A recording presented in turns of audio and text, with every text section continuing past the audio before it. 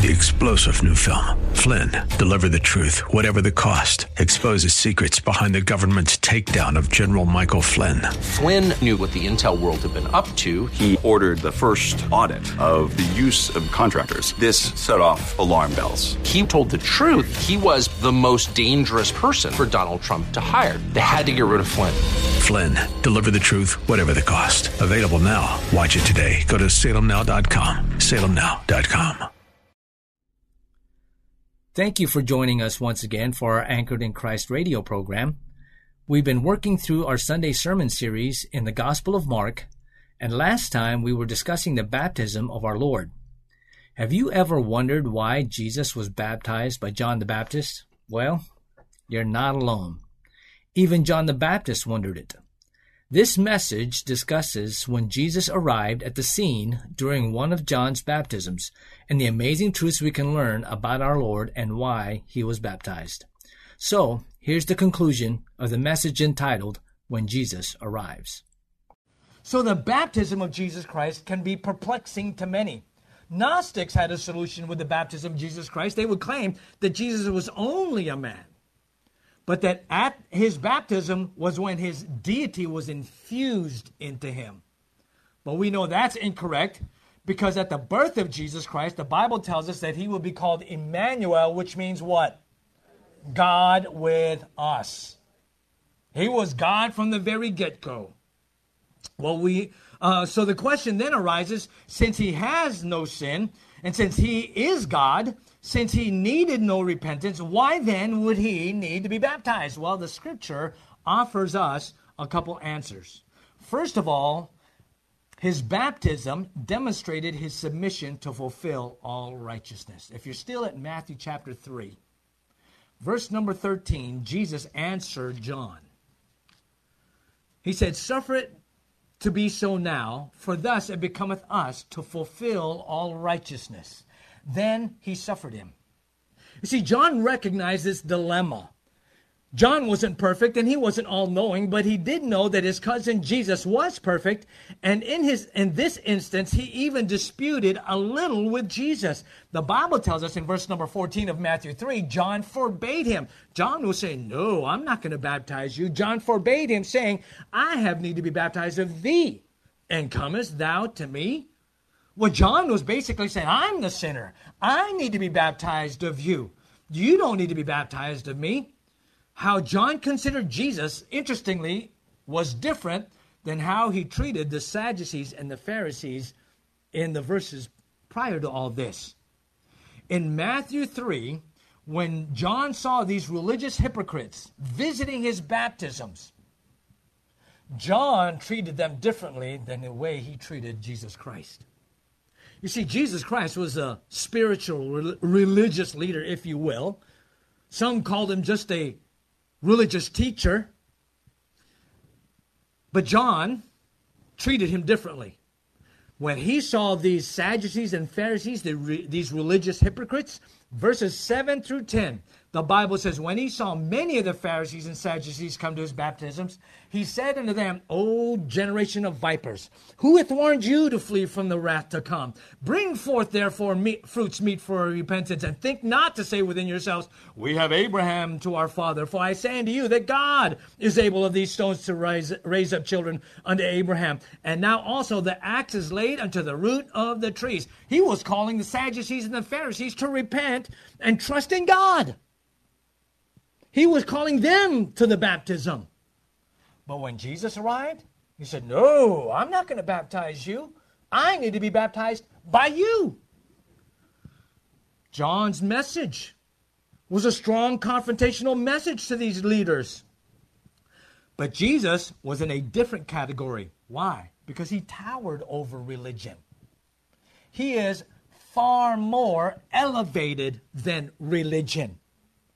May I submit to you, ladies and gentlemen, we do not believe in a religion. We believe in a relationship with Jesus Christ. That is not our religion. That is our faith. That is our life.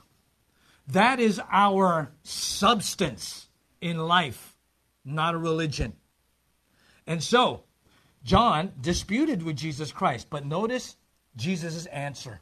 He said in verse number 15, suffer it to be so now. Literally, he was saying, permit it at this time. It's an idiomatic phrase, a common statement of the day. Jesus was saying, don't hinder me. Stop hindering me. It was an unusual time. He was saying it's an unusual baptism, but it is necessary at this moment. Because Jesus said, for thus it becometh us to fulfill all righteousness. Jesus was saying, it is what we must do. One preacher said it this way. What does this mean, to fulfill all righteousness? It means to do everything that was right, to do absolutely everything that God required. Did John baptize because God required it? Yes, he did. John 1:33 says, he that sent me to baptize with water. God sent John to baptize with water. It was necessary. He was referring to God. God had given him this message, and God had given him this method of symbolic responsibility. This was God's will. And Jesus was in essence saying in Matthew 13, verse 15, if this is what God commands, since this is what God commands, then I, as a man, must do what God commands, regardless of the fact that I am holy, I will still be obedient. This is a wonderful insight to the comprehensive and complete obedience of Jesus Christ to the will of God the Father. Jesus himself said, I always do the will of God, my Father. And this was his will. Jesus said, if God said for it to be done, then I will do this. It is that perfect and complete submission of Jesus Christ to God's will that is called righteousness. And it is this righteousness that is imputed upon those of us who have placed our faith in him. 2 Corinthians 5:21, for he hath made him to be sin for us, who knew no sin, that we might be made the righteousness of God in him. Jesus' complete submission in every aspect that God's will was for man, Jesus was obedient to it all. That's why he was baptized. And there's a second answer to why Jesus was baptized, and it is this. His baptism demonstrated his identification with sinners. Not only was it his submission in obedience to God's will, but it was his demonstration of his identification with sinners. You see, Jesus not only fulfilled all righteousness actively by being obedient to God, but also passively in his death. Hebrews chapter 5 verse number 8 tells us, though he were a son, yet learned he obedience by the things which he suffered. His death that he suffered was a substitute payment for sinners. He knew no sin, yet he became sin for us. Thus he identified with sinners passively in his death. And when he replied to John, in essence, he was saying, John, let me be the Lamb of God, which taketh away the sin of the world. In his death at Calvary, he, in fulfillment of prophecy of Isaiah 53, identified with sinners. The two thieves who were crucified with him there at Calvary, Jesus identified with these two sinners in the middle of them, the center cross. Isaiah 53, verse 12 tells us that he would be numbered with the transgressors. He would be baptized in death for sinners. He would be buried after his death for sinners. He would rise from the grave for sinners. It identified him with sinners. Jesus was saying, John, let me be baptized. I have taken a solemn resolution to take away the sin of the world and the guilt of sinners for whom I die. He must be baptized to satisfy the requirement of active righteousness in fulfillment of all the law, because he is the fulfillment of the law, and in his passive righteousness in dying and being identified with sinners. And here is the amazing truth about all this. We know, as believers, when we first trust Christ as Savior, we, in following obedience to Christ, we symbolically get baptized in identification with the death, burial, and resurrection of Jesus Christ. We identify with him, but he first identified with us. He identified with sinners in his baptism. We identify with our Savior in our baptism. So we see, number one, his revelation of his public ministry. Number two, his submission to his public ministry. And lastly, I want you to see, when he arrived, we see his affirmation to his public ministry. Look in verses 10 and 11. It says, and straightway coming up out of the water, he saw the heavens opened and the Spirit like a dove descending upon him. And there came a voice from heaven saying, Thou art my beloved Son, in whom I am well pleased. As Jesus came out of the water, there was a public coronation day for the king. This was an affirmation, a divine statement of fact. And this affirmation had two parts. First, there was a visible part and there was an audible part. Let's look at the visible affirmation. In Mark chapter 1, going back there, if you would, verse number 10, it says, and straightway coming up out of the water, he saw the heavens opened and the Spirit like a dove descending upon him. Some would claim that when the heavens were ripped open and the Holy Spirit descended like a dove and rested on Jesus, well, that was only a vision of John. However, John boldly claimed it wasn't a vision. He said, I saw. This was literally an actual thing that not only I saw, but there were other people around me that saw it too. It was a visible affirmation. In John chapter 1, verse 32, he said, I saw the Spirit descending from heaven like a dove, and it abode upon him. I saw. And the Greek language talks about a physical sight, not a mental dream. A physical sight.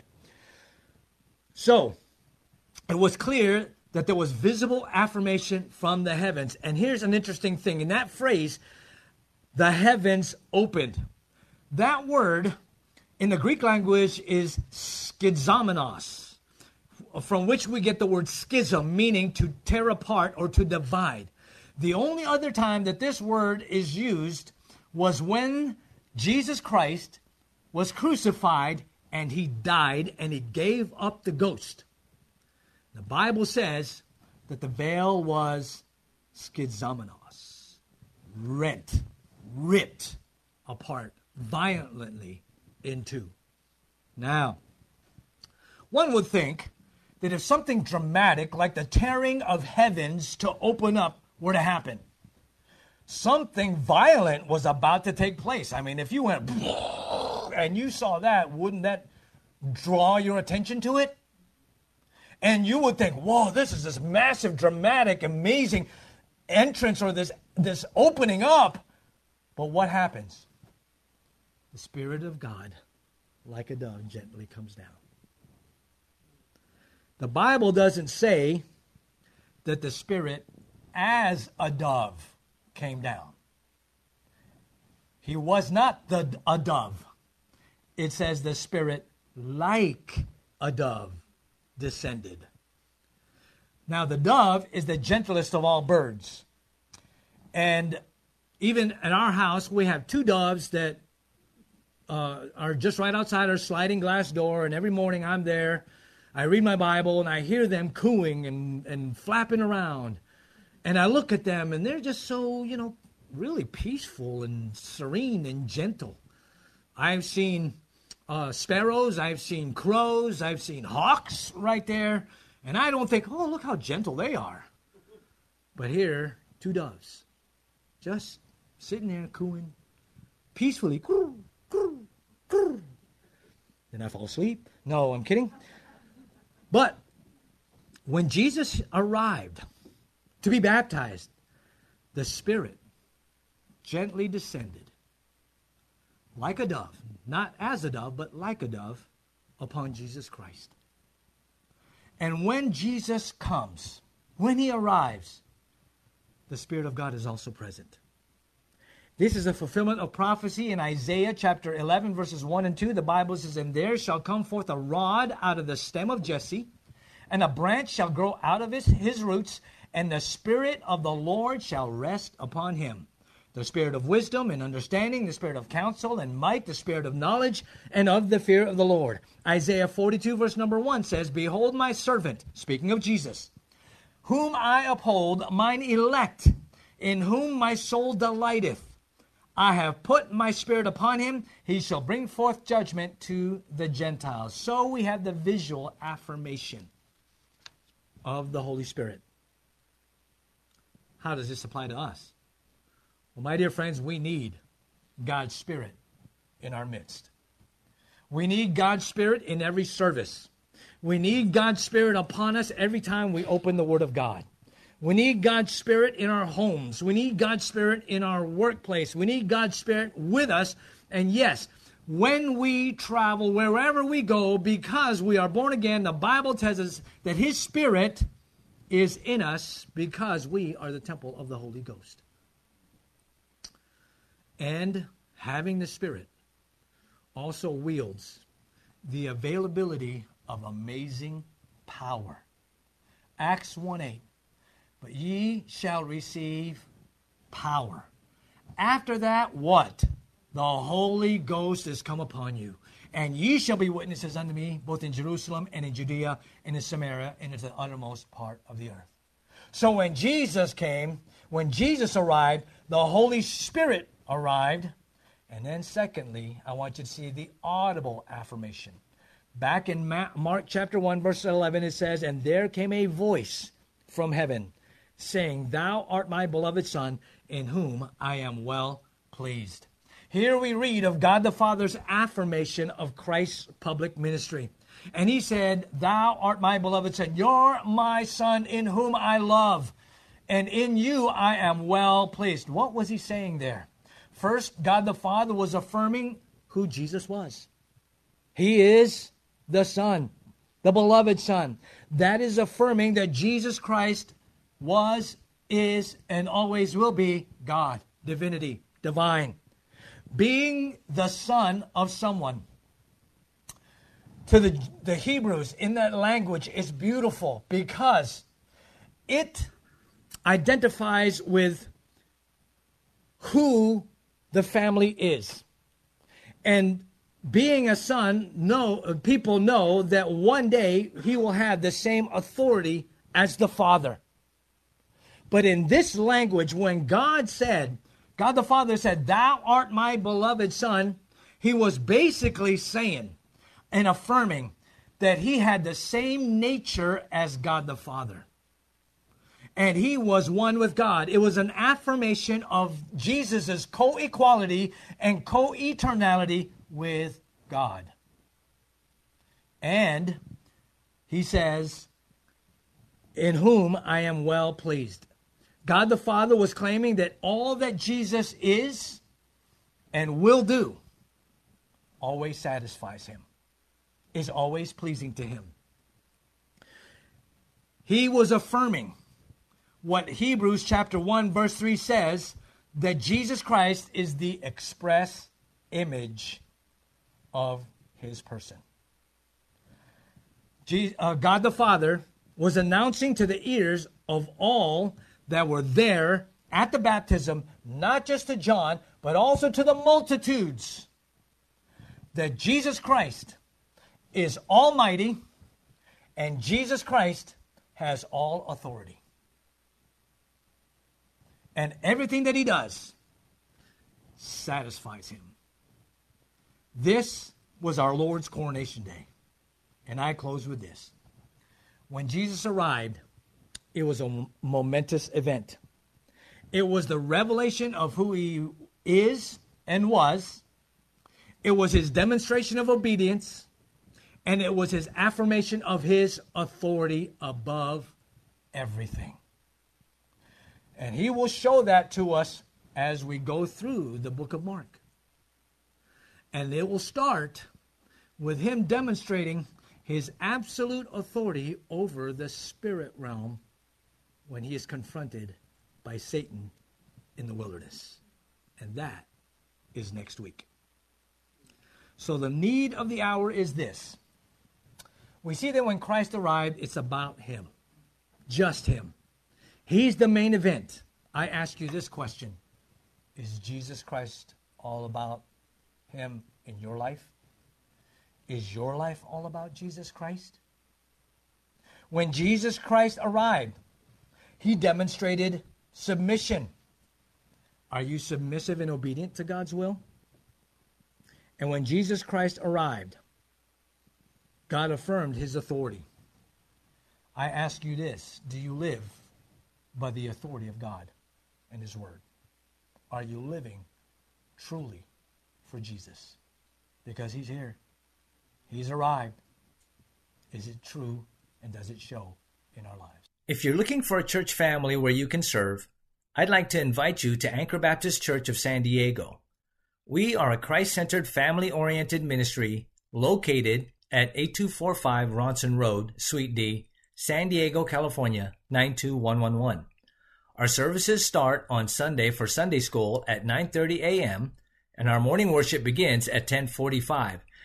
Then we have a brief time of fellowship before we begin our afternoon service at 12:15 p.m. Our midweek Bible study and prayer time is every Wednesday at 7 p.m. And if you or anyone you know is struggling with a destructive, addictive behavior, Anchor Baptist Church offers an addictions recovery ministry, which is a Bible-based recovery program that provides freedom through the power of God and his word. This program is called Reformers Unanimous, and we meet every Friday at 7 p.m., also at 8245 Ronson Road, Suite D, San Diego, California, 92111. For more information, visit us at www.anchorbaptistchurchsd.org. That's www.anchorbaptistchurchsd.org. Or call us at 619-804-3413. That's 619-804-3413. Anchored in Christ is a radio broadcast supported by donations by faithful listeners like you. If this broadcast has been a blessing to you and you'd like to donate to this broadcast, please visit our website at www.anchorbaptistchurchsd.org/giving and donate to Anchored in Christ radio broadcast. Thank you for listening, and may God keep you anchored in Christ.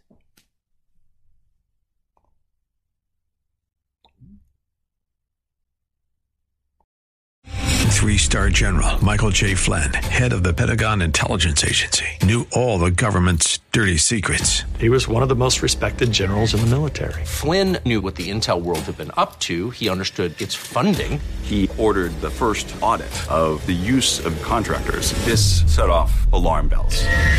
The explosive new documentary, Flynn, Deliver the Truth, Whatever the Cost, uncovers the facts behind this scandal. Flynn told the truth. He was the most dangerous person for Donald Trump to hire. I find out the worst enemy that I'm going to face in my life is right here in America. They took my assessment and they wanted me to change it. And I was like, I'm not changing it. They had to get rid of Flynn. With in-depth interviews, archival footage, and never-before-seen personal records of the man behind the headlines. I just felt like I was drowning. Flynn, Deliver the Truth, Whatever the Cost. Available now. Watch it today. Go to salemnow.com. salemnow.com.